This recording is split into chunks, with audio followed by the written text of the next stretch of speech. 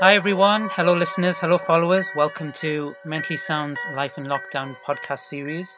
We're episode 39. Thank you all for joining us. Thanks to everyone for persevering with us throughout these lockdown months ever since March last year. Hope that you found all the content, the substance of these podcasts useful to you. A reminder that Mentally Sound is a mental health, mental well-being show, so you will be hearing things that might be of a sensitive issue to you, might be quite personal. So if that's the case, please see your nearest therapist, GP, for help and advice, because you are entitled to. After all, it's part of Mentally Sound's signposting purposes, so we do urge you to get the help. A reminder on how you can listen to us. You'll be hearing us on Spice FM 98.8 FM. We go out on Tuesdays at 1 o'clock in the afternoon, and also we have a repeat now, which is brilliant news, on Saturday afternoons at 3 o'clock. From 1 to 2 p.m. on Tuesdays and from 3 to 4 p.m. on Saturdays. You'll all be listening to us also on our podcast platforms. Reminder what they are. On Twitter, we're at _Mentally Sound. On Instagram, it's Mentally Sound Radio, all one word. And Facebook, it's Mentally Sound Radio Show. And on our Facebook header page, you'll see all our podcast archives. I think we're at episode 35 on our podcast. So what I'm going to do is when we reach episode 40, I will update you. So in about a fortnight's time, you should have the full 40 up there. So please do listen to our past podcasts as well. Some really insightful information there. And I have underneath each podcast the sort of range of topics that we talk about. One that, I'm sure will relate to you. Yes, so here we are, episode 39. I've got another brilliant guest, a friend of the show who'll be joining us. Just a reminder, this is going to be, we're back to bringing guests on the show as well, so Nikki's taking a bit of a break. So I've got a guest here for the first half hour and a couple of guests for the second half hour. And what's happening is that this podcast and the one after are going to be two of our Time to Talk particular podcast. It's Time to Talk Day, I think this Thursday, with the 4th of February, I think it is. So we have two podcasts on either side of that particular day, and those two will be associated with our Time to Talk special. So without further ado, our special guest, and he's a friend of the show. I think it's his third appearance. He first came into the studio, and when we had our radio show, I think about two years ago. And then he appeared on one of our earlier podcasts last year.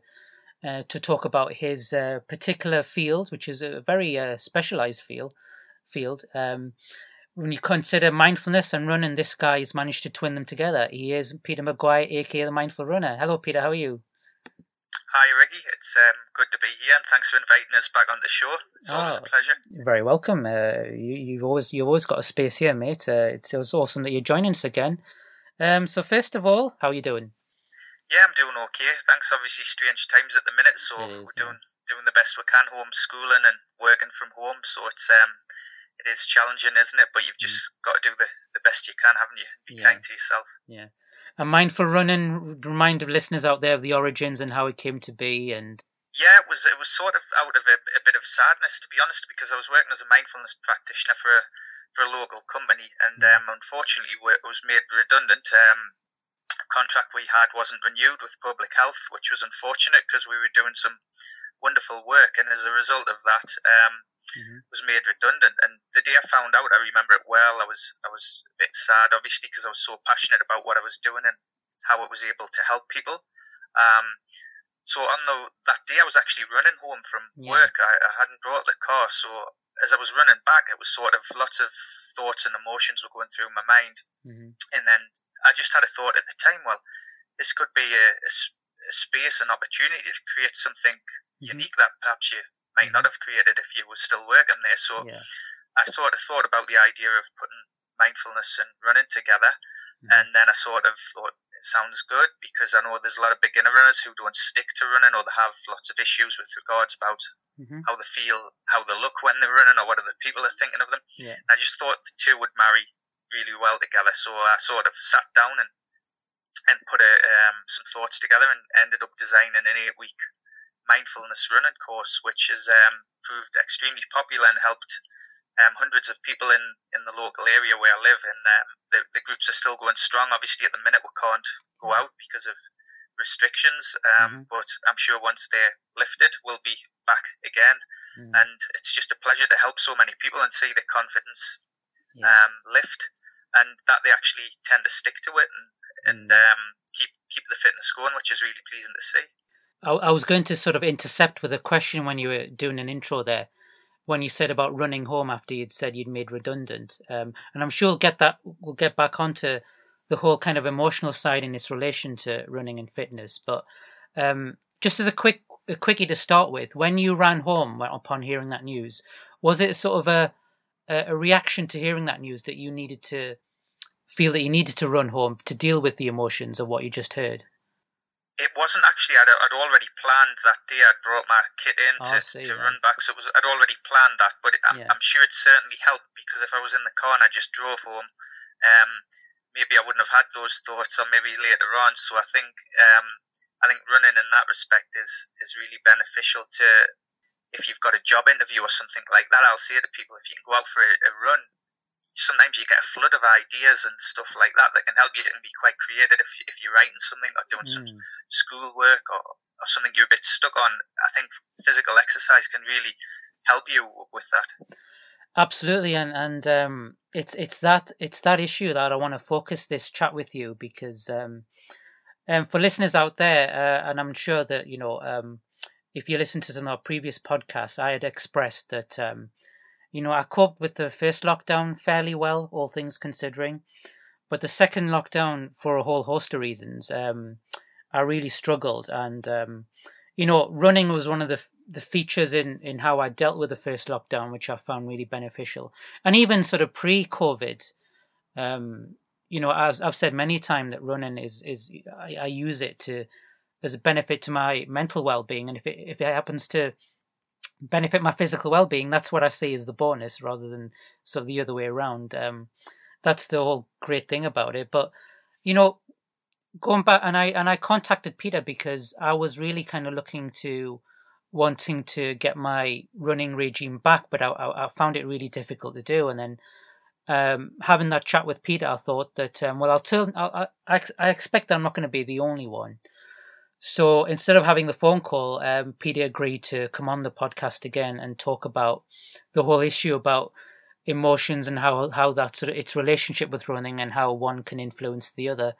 And I think, Peter just now gave an example there, when he ran home and how he sort of felt those floods of ideas can sort of, would you say, is it fair to say it kind of cushioned the impact of what was going on when you ran home? Yeah, I think it was acknowledging, accepting that, I'd been made redundant, but then it was sort of, rather than be down in the dumps, which would be a normal thing, there was that emotion there of sadness and thinking, what am I going to do? So when you obviously have that, when your mind becomes foggy because of all the things that's just happened, running is something that can help sort of clear all that mist content in your mind and help. Yeah, and I think, and it doesn't have to be, it could be walking as well. I think being out in nature, and I always say to people, if you need to walk for a few minutes and then run slowly for a minute, mix it up. And because a lot of people say, I can't run, or I can't run far. And I'll say, well, if you can walk for 2 minutes and then run for 30 seconds at a slow pace and then walk, and that can really help as well, if I feel. So going to my situation, I mean, lockdown 2, as it were. I mean, they all sound like movies, don't they? It's sort of like we're in the third of the trilogies at the moment. But the second one, I mean, going back to November. So I mean, in the autumn, in the sort of month or two previous to the second lockdown, I'd lost an uncle to COVID who was abroad. And then, a whole kind of flood of things sort of came at the same time. My extended family who live over in Ponthiel, and the entire household had contracted the virus. Fortunately, most of them were all right, apart from another uncle of mine who was kind of tinkering on the edge. So there was a few sleepless nights regarding that. And then my mum had a health scare, and I also had had a relationship breakdown. So all these things happening at the same time, it was like, a real kind of weight on my mind. And I remember even before the lockdown, I had it all set, it says, right, I'm going to do my work, work from home. I'm going to do my running. But when all these kind of floods of information came in, it stopped me from doing all of that. And even though I was trying to wake up each day, kind of finding the motivation to run, I found it almost impossible. So, I mean, I'm sure you've heard people express similar views, Peter, in your classes. What's your kind of immediate advice been to hearing something like that? I think having all those things happen in a short space of time is really challenging to deal with, and I think we have to acknowledge that and be sort of manage the emotions as best we can. So it may be that for a period of time that you don't go out for a run, or you might be managed to go out for a walk, and just doing what feels right for you is helpful. Be it might just be I don't know, could be something you find comfort in, like maybe reading or listening some music, whatever feels right for you in the moment. But I think a lot of people struggle with actually getting out the door to run. I think that's the most challenging thing a lot of people share with me, and it's just especially if people have been to work or if they've been busy homeschooling in the house, especially in the winter when it's darker and a lot cooler.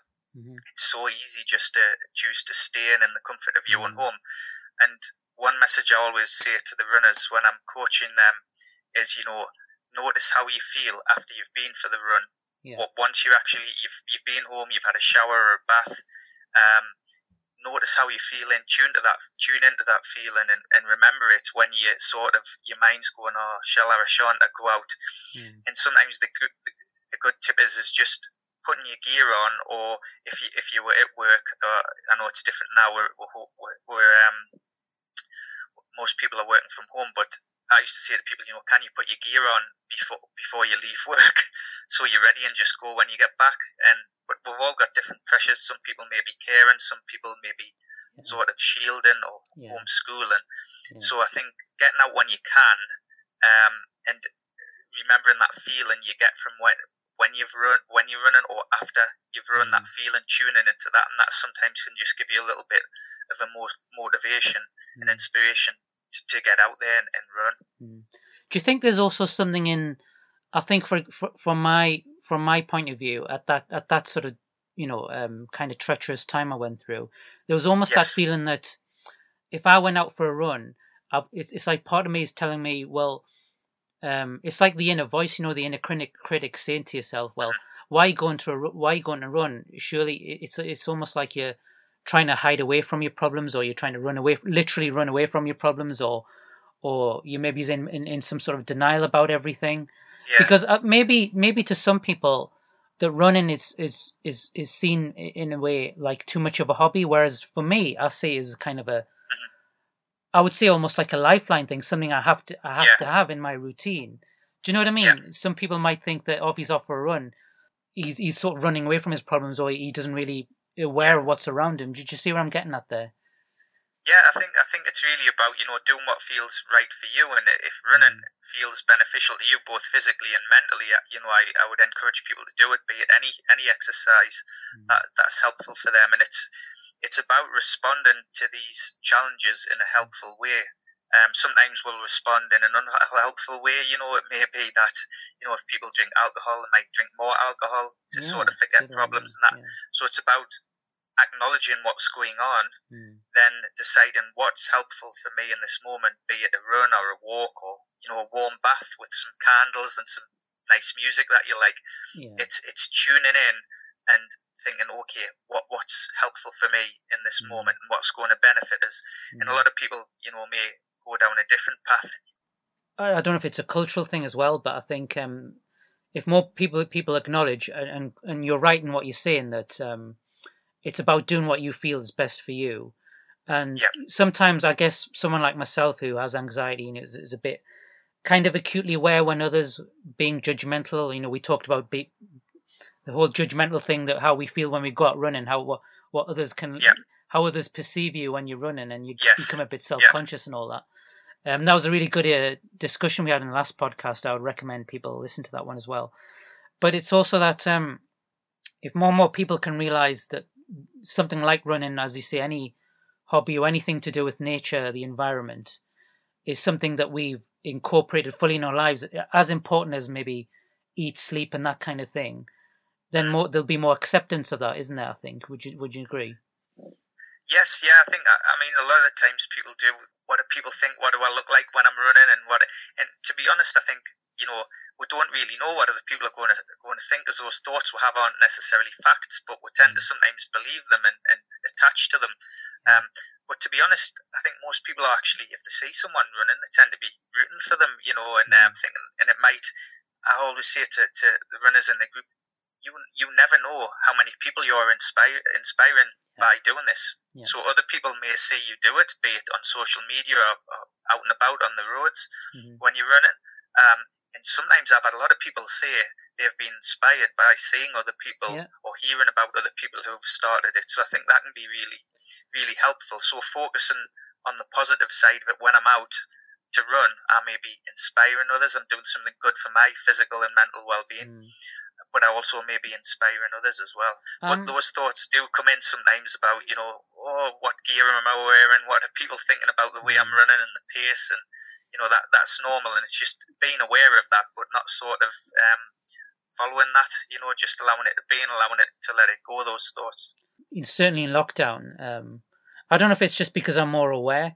When I go out, aside from a running, I also go out for like a lengthy walk as well. So you're kind of more aware spatially what's around you, and yes, I'm seeing a lot more runners out these days. And as you made the point out about winter, do people think about, well, it's not so good out there, I'll stop in? But I've been out in driving rain, driving snow, and it doesn't deter people from going out, has it? It's probably more. Yeah, it's interesting you say that. I've just been for a walk today, and the amount of people I've seen out is, when there's not a lockdown on, you don't see as many people out. And I think people are really connecting with nature again, and because they're in the house so much, if they're able to go out for the daily exercise and go for a walk, I'm seeing a lot of people who I wouldn't have seen before, and in a way that's really great to see. And even stopping to talk people, obviously at a social distance, which people maintain, is really nice, because as humans we do need that connection. So if you're out walking or running and you see people, notice how you're feeling when you've spoke to them or said hello. Sometimes we're missing that human connection because virtually it's nice and it's helpful to have all this technology to stay connected, but it's not the same as sort of face to face. So focusing on a bit more of the current lockdowns, and I mean, a lot of people are kind of feeling a bit fatigued with everything that's going on, and the uncertainty of how this year is going to pan out compared to last year, that kind of thing. So if someone, I gave my example before we go on the second lockdown, but if someone was to, it's that element of, when you're stuck indoors, and that, when procrastination kind of eats away at you. And because I'm a morning runner, I prefer to sort of get it, because I like the cooler the better. So, and it helps set me up for the day, because the benefits of adrenaline and the endorphins is, I think, quite good for my anxiety. But for people out there stuck in lockdown, not finding the motivation, what would you say to them, Peter? It's, if they can do something, if they really don't want to go out and they want to stay in, can they do something in the house, even just some movement, like some really gentle yoga? And a lot of people are fearful of yoga because they think, these weird and wonderful poses. And I will give a shout out to Yoga with Adrienne, who's on YouTube. She's an American lady from Texas, and her yoga videos are fantastic for all levels of ability, and her guidance is really top notch. She's very much a mindfulness slant on her guidance.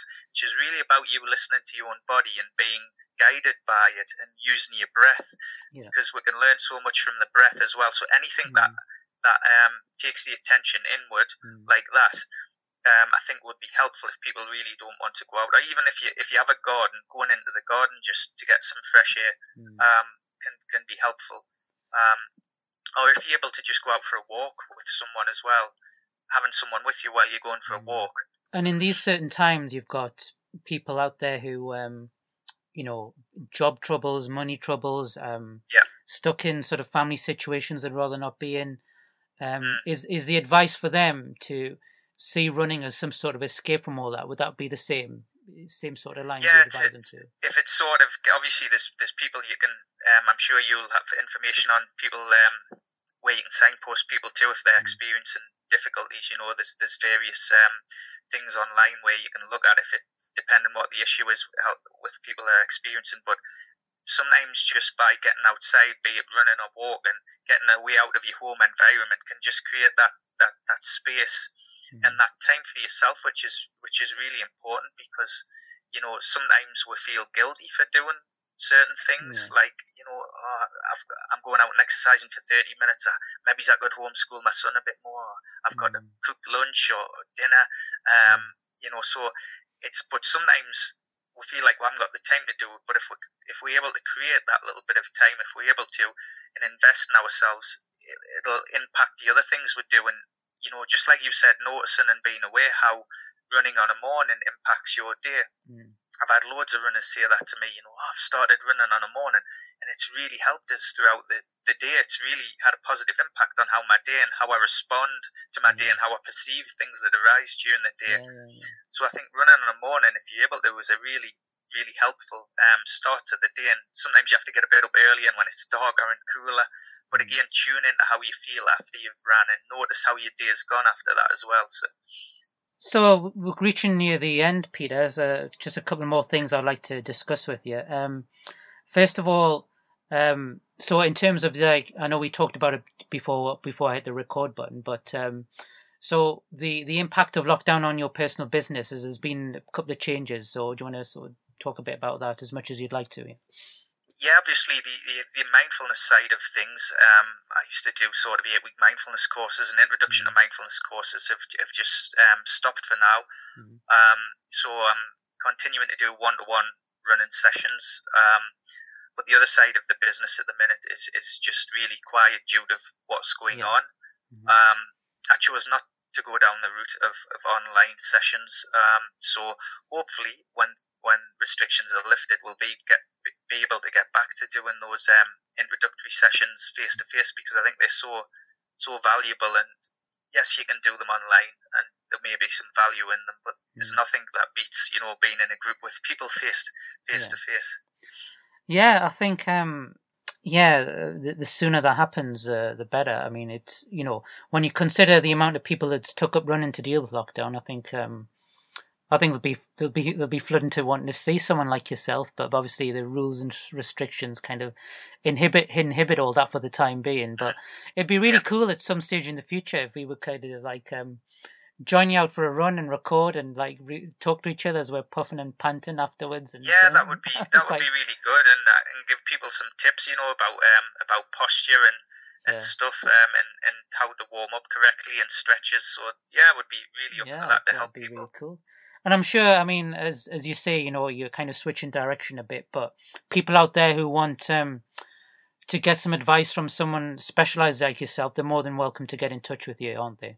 Yeah, sure. I mean, we've got the Mindful Runner Facebook group, and I started that a few years ago, and I think we've got over 600 people in it now. And I post there often, and some other people do. I encourage other members of the group to post and share their experiences or what they find useful. And it's sort of mainly running, and we do touch on mindfulness, but it's about just creating a community for people, a supportive community where no matter how fast or how far you run, we're all together, because sometimes people are a bit intimidated about going to running clubs, whereas the sessions I do are really they're really inclusive, and running clubs are fantastic, don't get us wrong, and they are inclusive, but some people don't want to join sort of a running club. And you, it's bespoke, isn't it? You kind of focus on the individual needs and what's comfortable for them, Yeah.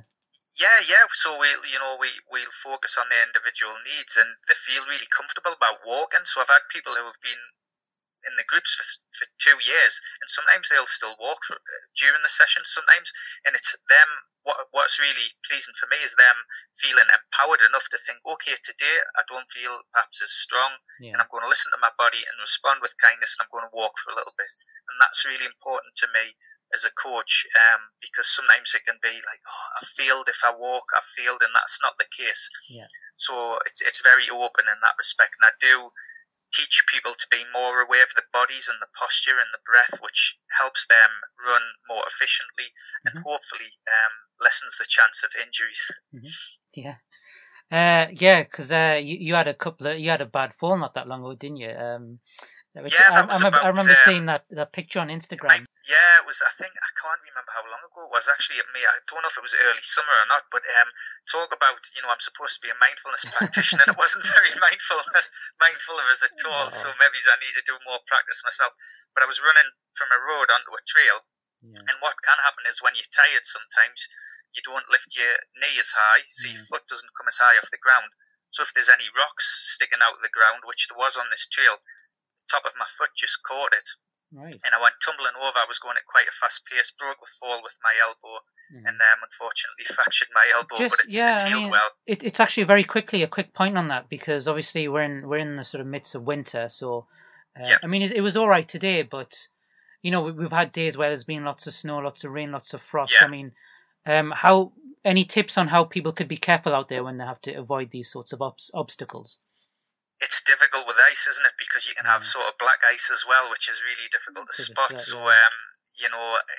it's, you can get shoes with better grips, but sometimes with black ice, it can be quite lethal. So it's just about taking care and making a judgment call based on how it actually is outside. I would say as well, like particularly as the nights are getting darker, that only sort of run in well lit areas, so you know what you might be running on. And you can, and also there's a lot of head torches online that are really good that you can use as well if you're running on a moment, just to give you a bit more light, and also see you seen a bit more by if there's cyclists out or people driving and wearing an luminous coloured top if you can. You can get straps that go around your arms or your legs, or there's various sort of head torches and flashing lights you can get, which are really helpful because it's really important to be visible. Cool. And if you're crossing a road as well, and the car's not signalling to go that way, assume it is coming that way, because Good point. Sometimes I've seen people there where they've ran across and the car wasn't signaling, and the car's still come around. So just err on the side of caution. Particularly if you are wearing like headphones as well, because sometimes that kind of narrows your focus a little bit, doesn't it, at times? To be honest, I know some people who run with headphones, but I don't, because I think it can be quite dangerous, because if you've got a cyclist coming past you on a track and you can't hear them, they might ding the bell. It can. I've heard of people who've been hit by cars because they've not heard them coming with having headphones on. So I think headphones, just be really careful if you're doing that. Yeah. Maybe just have one in one ear or something like that. Oh yeah, or if you like, I know that some of the big parks, people just stick to running around laps around a park where it's a bit safer to do that, so you're out of the way of traffic. A lot of people like listening to music when they're running, and it helps them as well. So I'm not saying not to do it, but just be really careful. Good. So as I mentioned before, Peter's available for anyone out there who wants advice on the kind of issues they want to talk about. If you want to get in touch with him, I'm sure Peter will be more than happy to respond to them. So Peter, do you want to remind them of what your details are? Yep, so on Facebook we've got the businesses Mindful Maguire, so that's Maguire. So if you go on Facebook, you can look at that. And on Facebook, there's also the Mindful Runner group, which is, if you just type in the Mindful Runner, you'll see that. There's about over 600 people in there, and you can contact us via that. You may get some inspiration and motivation from it, and it's just about a community, about supporting each other. So feel free to contact me through those channels, and I'll do my best to get back to you. Didn't you? If my memory serves me, didn't you say there was another mindful runner out there? So just to make sure that you do get the right one. Yes, that's correct. There is a one in South Africa. I don't know if he's still active or not, but he was on Facebook, and I'd noticed a couple of people in the group. Originally had actually joined him. I think there was only like 30 people in that group. So and I don't think it's active now. So but you may see that. But you'll see I think there's the logo on the one I've got is "In a world where you can be anything, be kind."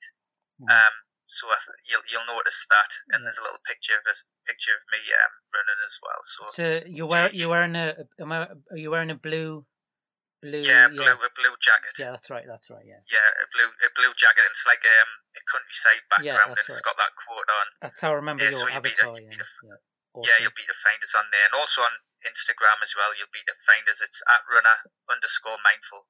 So you can find us on there, or Mindful Maguire on Instagram as well. You can find us there. Well, that very sweetly wraps this podcast up. So the first part of episode 39. Peter Maguire, thank you very much for joining us. Thank you very much for having us. It's always a pleasure, and just to say the show is really great. I love enjoy listening to it, and I'm sure it's really helpful to a lot of people out there. So keep up the good work, Ricky. Thanks very much, Peter. Thanks everyone out there. That's the end of part 1. Join us again after. Well, these are not messages, it's just a bit of music. So join us again for part 2. Thanks everyone. Thanks, Peter. Bye-bye. Bye.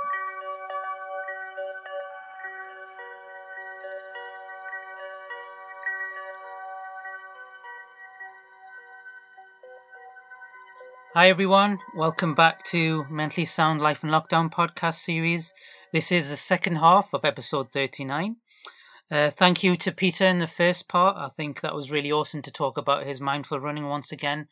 And a personal thanks to him as well, because, he reached out really personally when I was, looking out for help in the second lockdown. And I went for a good run today. So now for this second part, got some more great guests, also friends of the show. The Newcastle United Foundation, which is sort of like the charity wing of our beloved Newcastle United Football Club. They've been on the show before, and they were on before talking about Be a Game Changer. And one of them, who I think was about a year and a half ago, is back on, and we have a new guest who's. I'm going to ask him if he's a sort of recent member, or has he been a member for a while? But we'll find all that out. It's Ashley and Azim. How are you guys both? Firstly, Ashley, how are you? I'm good, yes. I've got an almost 1-year-old son that I have to look after whilst trying to work full time and lockdown, etc. So I'm all right. Yeah. I'm getting there. Yeah. How about you, Azim? Yeah, I'm good. I'm actually good. I know that Ashley's just making it up there when she says that she's good, but she's got stresses and strains.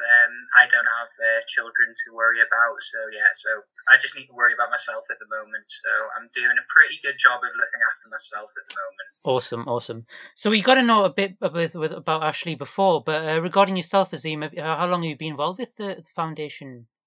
I joined the foundation officially last November. Right. But I've been a friend of the foundation for a while, so I've been a participant. Joined their running club a few years ago. That's how I got involved with the foundation. Mm-hmm. And then I helped out as one of the fans who was being consulted with when they started the Be a Game Changer campaign. Mm-hmm. And then the role came up to help make the programs more inclusive, and that just jumped out at me. So here I am, and I'm loving it. Excellent. I'm sure you're going to be a brilliant addition. Ashley, coming back to you, so we got to know about the Be a Game Changer campaign. Just do you want to give listeners a little reminder what that is, and also sort of the immediate sort of impact that lockdown has had? Yeah, so the Be a Game Changer campaign was launched back in February 2019, with its aim being to encourage football fans to talk openly about mental health. Yeah. Now, by football fans, we mean anyone that loves football, obviously, especially Newcastle United. Originally, when we did launch the campaign, we were trying to do a lot of targeted work with men most at risk of suicide, because we know that's a lot of our fan base. Mm-hmm. But as the years have sort of developed, that we're still trying to target that group, but we're also trying to really reach out to all of the other fans out there as well to say, like, look, this campaign is for anyone that's a Newcastle United fan, because we all have mental health, we all struggle, especially at the moment, I would say, and we just really want to use the power of football to encourage people to speak up and know that they're not alone and that there is help out there. It's been a huge campaign, isn't it? Because still now I see a lot of the marketing in and around the town centre and on public transport. I mean, in the space of time that since you launched it, just how's it taken off, and how's it reached the sort of the communities and target areas that you sort of wanted to, get feedback from? Yeah, so originally it was about getting the brand out there, so via a population-based approach. So how can we reach the the biggest amount of people in the shortest time. So that was using, local radio, podcasts, the newspapers, obviously social media. When we were allowed at the match, we used to speak to fans on match days, handing out little Be a Game Changer business cards. And then as we've kind of progressed, we still do all of that, but we work with local grassroots football clubs and businesses, giving them free resources and support and how they can get the Be a Game Changer message out there. One of the big things that we've done has been using fans' real life stories to put out to the public and help people realise, like, look, if someone else has been through that, what I'm going through, and they're okay now, they spoke up, they've got support, then so can I. So we hope to inspire people with the stories that we put out that way. And then we've had videos that we've put out that the fans have been part of. We've got a mindfulness audio track that we've released of the sounds of St James's Park. So we're always trying to think of new ways to engage people with the message, so we know that we're reaching different people. Obviously not everyone follows the foundation on Facebook, but they might read the Chronicle. People aren't going to the match anymore, but luckily we've got a big banner on all the home games. So just trying to think of new ways to get the message out there. And Azim, do you want to talk a little bit about how the campaign is specifically trying to reach out with BME communities within the city? So at the moment, I've been doing a lot of consultation work with members of the BAME community, not just in Newcastle though, because certainly finding people, and this is one thing that I am looking for. Ashley mentioned people who've had their own different stories. I think there is still a lot of stigma within, particularly within the Asian community, about people not necessarily wanting to share those stories. So I've had to look a little bit further afield, just to find people who, and the stories that people can relate to. I've also found that some of the barriers to accessing services and talking about mental health are just awareness, and not necessarily anything cultural, but people not necessarily understanding what things like stress, anxiety and depression look like and feel like.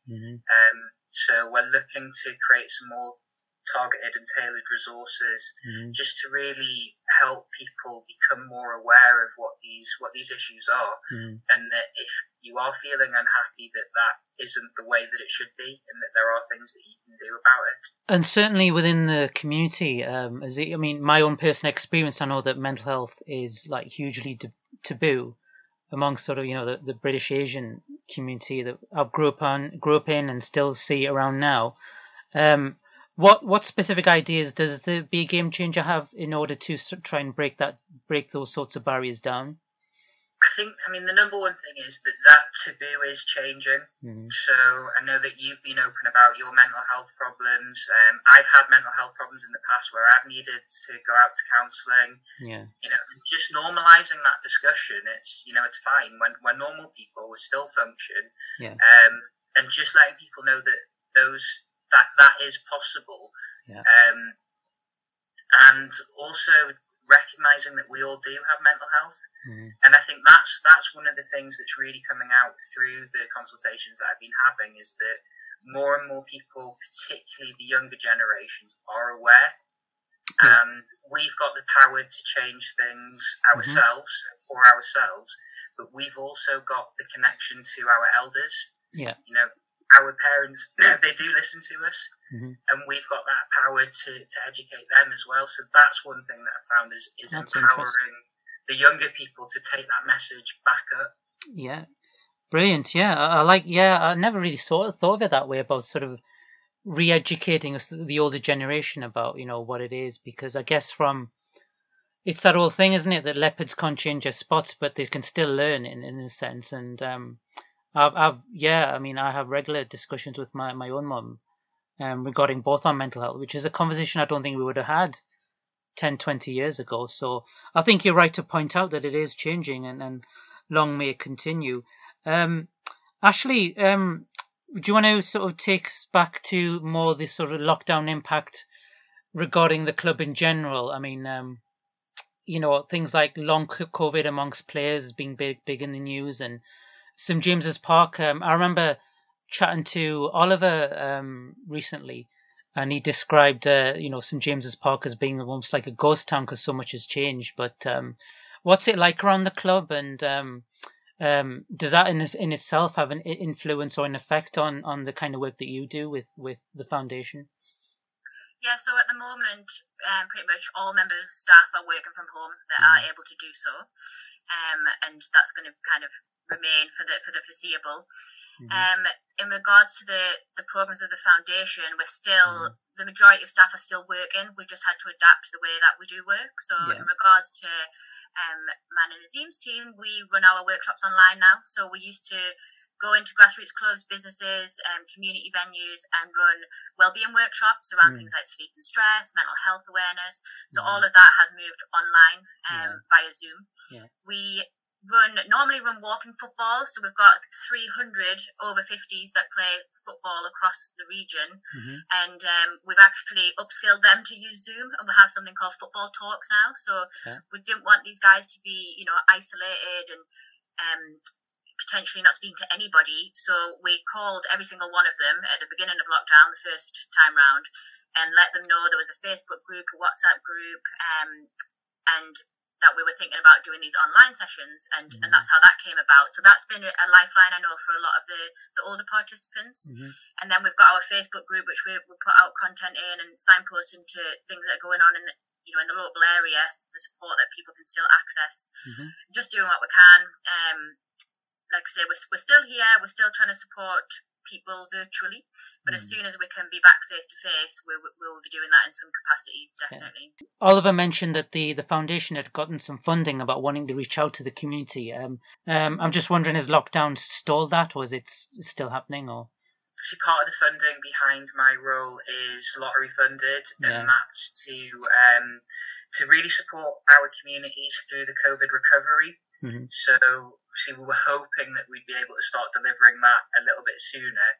But all we're doing, we're still preparing all the work, we're still planning all the resources, and we're hoping to, we'll obviously be continuing that work as we try and recover. But that's something that has been recognised by funders through the summit, is that, COVID has highlighted inequalities throughout society. So that is something that funders have looked to try and address. So that's one of the reasons why I'm in post. Okay. And is it a case that when restrictions ease, that you both are just willing to push out there and see people face to face and get in the community? Because I imagine it's quite frustrating having to do all this kind of virtually, It limits who we can access while we have to do things virtually. So ideally, we want to be out in the community talking to people, encouraging them to join our programs, giving them the information directly.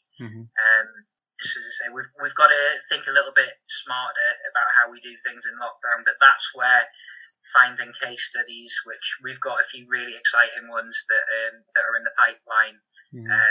For people to see that there are people like us who have mental health problems, and we can do that through lockdown, which will set the foundations for when we come out and when we can actually start delivering programs out in the community again.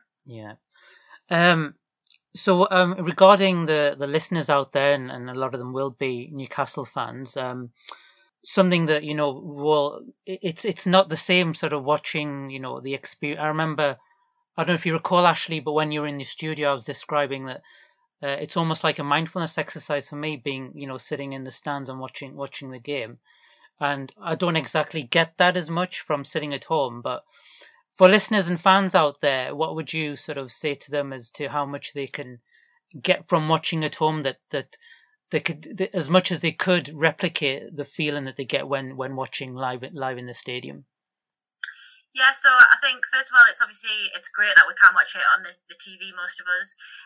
But another kind of something else that people could try would be to access our mindfulness audio track. So it's something that we actually filmed before COVID was even a thing.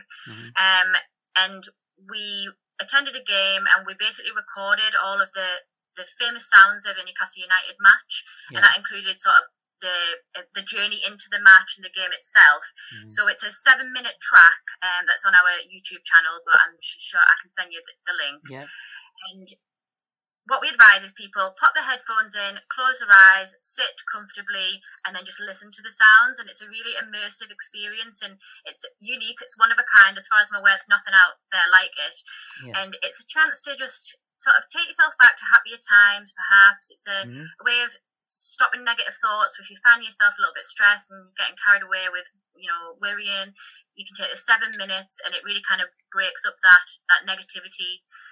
For people that have never actually had, been able to be lucky enough to go to a game, because, it's not necessarily the cheapest of experiences, it can take you there, and you can kind of get that experience from this track as well. So we thought it's a way to make mindfulness a bit more palatable to a different audience. So it's definitely worth a try. I'd be interested to see what you think, actually. Please send it. I'll be happy to share it on our social media as well. That sounds really great. And just on the end of that, because a lot of, one of my favorite match day experiences is almost, I mean, I'm a quiet guy. I'm not one of the shouters, as it were. But what I really like is, where I'm located in the Leazes End, I hear all these different conversations going around me, almost in a 360 degree sort of around me sort of thing. And I'm just wondering, is there something out there that fans can do to connect with one another when they're watching a game at home, for example? I mean, we're Zooming like this, but are there any other ways that they can do a sort of a live connection amongst, so they can have those conversations, so they can have that kind of peer support? BT Sport have introduced a feature into their app where you can pick, if you've got a subscription, you can pick friends and you can watch it with them. Yeah. But I think a lot of us connect through Twitter while we're watching matches. It's what I do, yeah.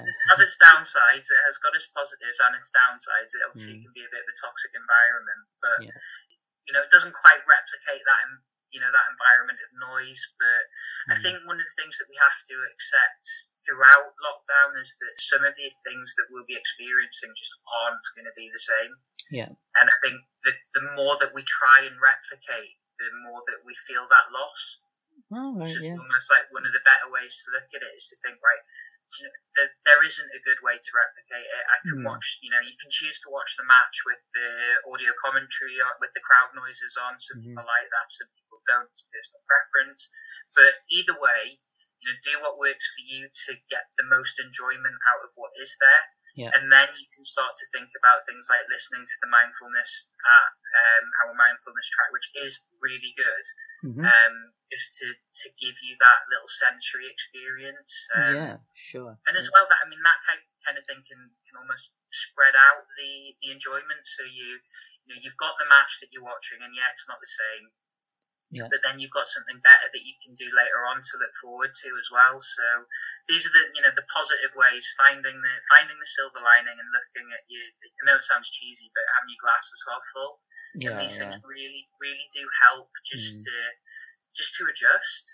It's a good point. I mean, you can only replicate so much, but I think what the underlining thing of what you're saying, Azim, is also about accepting kind of what's going on and making the best of what you can, and then hopefully we'll all look forward to the day when we can go back and make it a time to look forward to and just cope while we can. Yeah.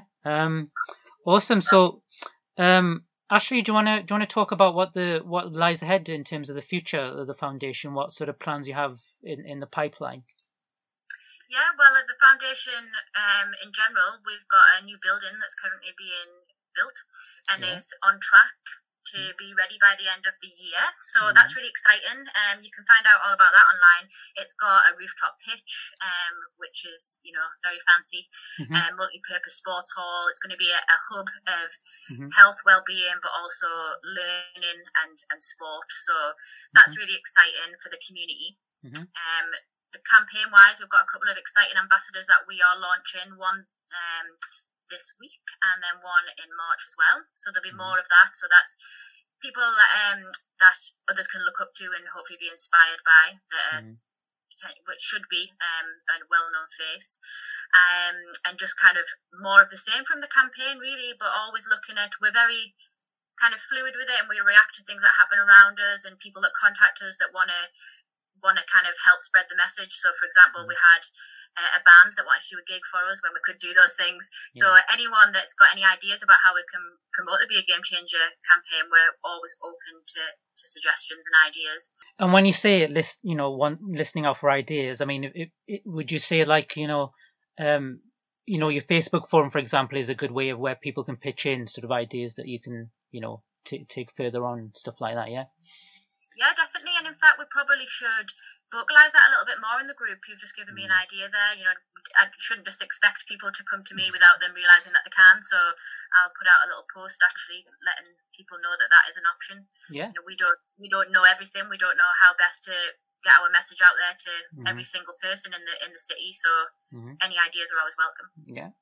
A question for you, Azim, very quickly. I mean, how receptive have the players at the club been in regards to the kind of campaigns that you guys are doing and promoting, and how important is it, given that, you know, to a lot of people that they are role models, aren't they? We get a lot of support from the club and the players, so you'll see them wearing the warm-up shirts with the Be a Game Changer messaging on. We had some really good quotes from Andy Carroll before the game against Chelsea in November, being really supportive of the campaign. And I think it's really good having them on board and having them be, you know, aware of the campaign and it being so kind of vital to our fans, because fan base has been affected by mental health issues recently, and that has affected the players and the club. So it's good to have everyone kind of on the same page.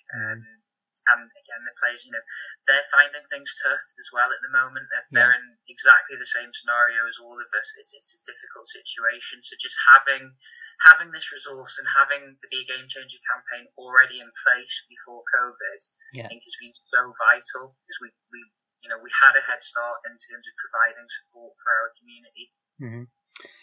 So final question for you both before I ask you to leave contact details for people to get in touch via. But Azim, I really appreciate you saying before that you had mental health issues to deal with before. Be as candid as you like, but do you want to sort of say what was happening in your life, and what, if anything, did it give you motivation to do the kind of work that you're doing now? Absolutely. So, I mean, I had fairly, and this is the thing, it'll be fairly typical struggles, mid-20s, kind of adjusting to real life, not necessarily enjoying my work, relationship problems, you know, the whole works, and I just couldn't cope. And I knew that wasn't right, that I couldn't cope. And I was just like, I don't want to be unhappy anymore. So I just went to my GP and I said, I'm not coping very well at the moment. I'd like some help. And the GP referred me to counselling, and you know, I was lucky that I got counselling pretty quickly. But I think it was for me, it was just so vital now looking back that I took that step before things got out of control. You know, if I can use my voice to make people feel that that's okay, and you know, look at where I am now. I'm in a really happy position. I'm in working in a really nice environment in a role that I like. And you know, had I not got help, I probably would be stuck in a miserable corporate job that, you know, and just a boring, dull existence that I wasn't happy with. So I've made those changes, and I've not looked back. And Fantastic. It's been really great for me, and I think that's the message that people need to get out there, is that if you are struggling, help is there, and once you get it, there is light at the end of the tunnel. Do you know what you said there in that piece? It resonates a lot with me, and I think given that someone else from the BMA community, I can understand how tough it can be, and I think all credit to you. And for the benefit of listeners out there, he's got a Be a Game Changer Zoom backdrop, so that shows how far he's come. So that's really awesome. Ashley, how about yourself? Have you been on a personal level? I know that you mentioned you've got your little 1-year-old taken care of, but has lockdown been good for you? How's your mental health been? Yeah, I've been all right, actually. I think, in a way, my partner had to work from home since my son was 3 weeks old. So actually, it's been quite a positive thing for us. I would have had a totally different maternity leave in the fact that I wouldn't have had as much help at home. So I think I would have potentially struggled, actually, if I'd had more time just looking after the baby by myself. But all I've done for a year now is go on the same walks, getting a takeaway coffee. So I do feel like everyone else will, that life is a little bit Groundhog Day. But actually coming back to work's been really good for me. You know, something else to kind of focus on, keep me busy, and just trying to do the juggling act. I've upped his nursery hours as of this week. I've realised that was a thing that was going to benefit my mental health. But for me, I need to get outside and walk every day. So I've got like full on waterproof gear, walking boots, because I have to get out of the house with having the baby and work and all of that. That definitely helps. So it's definitely been a struggle. But I've been all right. I know what you mean. I mean, even with the sort of weather that we've had recently, whether it's driving rain, you just have to get out there. I mean, it's like 4 walls just.